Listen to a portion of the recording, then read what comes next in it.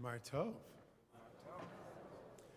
Earlier this week, I was teaching a group of teenagers in the community, and you know who you are.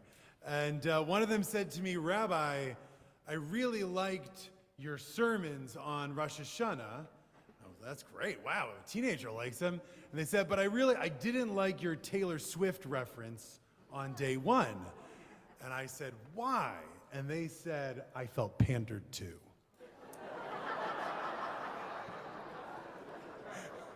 And I said, you were pandered to. So no Taylor Swift references for the rest of the holiday. And if you want someone to blame, it's the teenager's fault. It's nice to see everyone here tonight. And it's nice to see you all looking so sharp. Tonight is a night to think about what we wear. In fact, tonight might be the night with the most customs around clothing in the Jewish calendar. It's the only time that we wear our talitot at night. Tradition says that we don't wear any leather at all. We don't wear shoes, or at least not leather ones. We wear white clothes or kittles. All of this is meant to facilitate our penitence, getting us in the mood to do teshuvah, to repent our sins, because that is, of course, the project of the day and what the clothes remind us of. And for me, it's something I think of every time I put on my talit. The talis that I wear is not the one that I got at my bar mitzvah. That talis I had and lost somewhere in the middle of rabbinical school. I was worried. How could I keep showing up at Minyan without my talit? What would people say? My father had just bought a new talis for himself, and so he sent me his old one to wear until I got something new. I noticed that it had a small stain on it, but I didn't want to look a gift talis in the tzitzit, so I took it and I went to have it cleaned, but the stain didn't come out. I wore it for months, and whenever I folded it up, I noticed the small red stain. Eventually, I asked my dad, "Hey, there's a stain on this talis, and it was there when you gave it to me, and I can't seem to get it out." He looked it over, and then, as if something sparked his memory, he said, "Oh, I think this is the talis that we wrapped you in at your bris."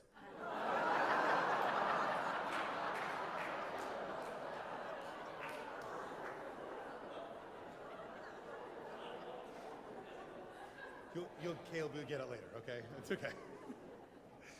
To which I replied, "That is both beautiful and disgusting." But it is the talis that I wear on weekdays to this day. A stained garment on Yom Kippur is appropriate because the image of Yom Kippur is one of washing away stains. That's one of the favorites of the rabbis. In the Midrash, they say that just as a curtain after becoming dirty can be washed and can again become dirty and washed, so too Israel. Although they are stained with sin all the rest of the year, Yom Kippur comes and makes atonement for them. As it is stated in the Torah reading from Yom Kippur, "On this day atonement shall be made for you to cleanse you." And it's written, "Though your sins be as scarlet, God shall make them white as snow." The idea behind this teaching is that each misdeed of ours, each time this year that we fell short, it left a mark. Each time we did something we regret or acted improperly, our soul got a little bit grimier. All of our wrongdoings, our errors, and bad judgments have accumulated over this year on our soul like mud on a rainy day or dog hair from the sofa. With a year's worth of imperfections on our sleeves, we are in need of a cleaner. The image of washing ourselves clean from misdeeds is a common theme throughout our tradition. The image is enticing perhaps because it shows that our souls, when they come off the rack, are clean and pure. We dirty them through our deeds each year and simply need to get them cleaned. Yom Kippur then is the laundromat of the soul, where we come and present ourselves with all our blotches and blemishes, spots and stains, ready to be washed. The question that then needs to be asked is, what kind of cleaning is the day of Yom Kippur giving our souls? It makes a difference because the way in which we clean something speaks to the nature of the stain itself and the nature of the cleansing process. Roland Barthes, the 20th century philosopher, had a project to explain the mythology behind many mundane practices. And he wrote about the mystique and psychology behind different kinds of washing. First, there is bleach. Bleach for Barthes is like a liquid fire, which must be carefully measured or else the garment itself will be burnt and destroyed. He points out that the language we use around bleach involves violent, abrasive modification of the substance, that this product kills the dirt. This is certainly a model of tshuva. Fasting is powerful and dangerous. We see it as helpful for teshuvah, but if not done in moderation, can damage the person trying to atone. The rabbis warn about excessive meekness and that over-apologizing for something once forgiveness is granted. Too much tshuva could be seen as a bad thing. Like bleach, teshuvah is also something which affects the entire garment, not just the stain. Whatever the offending act or attribute is, if the blemish has become a part of the fabric, then the only way to get rid of it is to fundamentally alter the fabric itself. Today we say, Lifnei Hashem titaru, we will be cleansed before God. Perhaps the only way to expunge some stains is to perform a tshuva that changes, even just a little bit, the nature of who we are. Detergent soaps are different. Unlike bleach, changing the nature of the garment is not their goal. The pride of soaps is that they restore the garment to be like new. Barthes points out that instead of being violent, abrasive scourges like bleach, detergents, on the contrary, are separating agents. Their ideal role is to liberate the object from circumstantial imperfection. Dirt is forced out, no longer destroyed. Removing circumstantial imperfection. This method of cleaning is present on Yom Kippur as well. We pray to God, quoting the Psalms, "Purge me with hyssop and I shall be clean. Wash me and I shall be whiter than snow." We're asking not that God change us or subject us to the fire which may burn us, but simply that God separate the dirt from our souls. This kind of cleaning is accomplished with the vidui, the confessional prayer, in which we endeavor to name every possible kind of misdeed we could have committed. It is as though with each strike of the chest and mention of a sin, we're beating the dirt off our soul. For the sin of arrogance, oops, I missed a spot there. For the sin I committed through speech, phew, got it. This method of tshuva implies that our souls in the original are essentially perfect, and that our meanness, our misdeeds, cannot affect the true nature of who we are. We merely need some of the grit that they're clinging to us to be separated by the cleansing power of Yom Kippur. Barth's way of looking at cleaning is apt for both laundry as well as Yom Kippur. But there is one kind of blemish that he forgets and that my tallis proves. Some tarnish can never be expunged. In our metaphor of stains as sins, I do not mean that some misdeeds are unforgivable. Our tradition believes anyone can repent for anything. Rather, there are some actions, the remains of which cannot be undone or washed away. Maimonides says that the full repentance is being in the same situation as you were when you committed the infraction and refraining from doing so a second time. And this is not always possible. For example, I will never again be a 12-year-old boy picking on my little brother, nor will the exact confluence of circumstances that went into creating what we called in college the honey incident ever come around again. When we cannot unmake an event or a character trait, when there is no way to get the stain out, the best that we can do is make amends, as I have with my little brother, so that while the stain in our past may not be gone, it is no longer as galling as it once was. Another option for that spot that just won't come out is to see it in a light so that the stain isn't something ugly, but reminds us of a beautiful lesson. Shlomo Carlebach tells the story of just such a stain. Rabbi Levi Yitzchak of Berdichev and Reb Baruch of Mizhbizh were good friends, but they were complete opposites. Levi Yitzchak was known for his ecstatic worship. When he prayed, he would sway and dance. Even when he made simple blessings, he couldn't help from wild gesticulations and was prone to fits of praise and love of God. Rabbi Baruch, on the other hand, was solemn and poised. He barely moved an inch while praying, and he sat at his Shabbat table, regal as a king. Levi Yitzchak wanted to spend Shabbat with his friend Reb Baruch, and he said that yes, provided that Levi Yitzchak could tamp down his antics and behave in a civilized way, he could join him for Shabbat.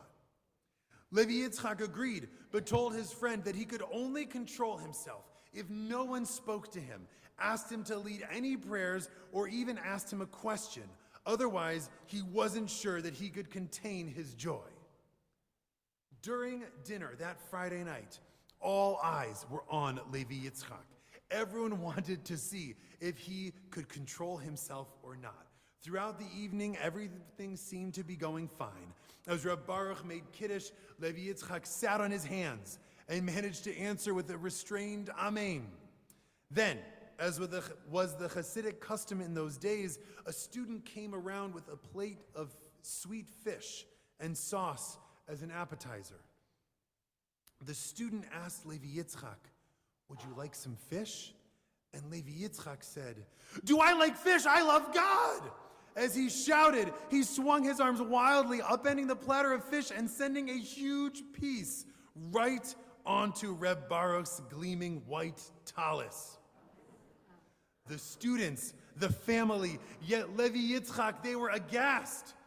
Levi Yitzchak kept apologizing, and everyone rushed to take the tallis to begin to clean it when Rabbi Baruch said, "No, don't clean this tallis. This tallis was stained by someone who loves God so much that they can't even eat some fish without exploding in joy. Don't ever clean it." Reb Baruch teaches us that sometimes if we think about the motives behind the actions, even ones that might damage us, we can be able to see them in a new light.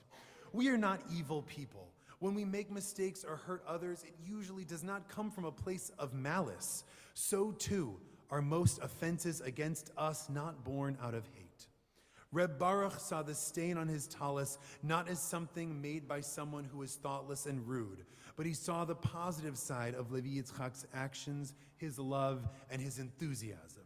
Perhaps some of the things we have done this year were simply acts born out of good intentions but poorly carried out. Or perhaps they were intentional, but the other party has made amends, and while the mark is still there, it now represents the care that went into making things right again.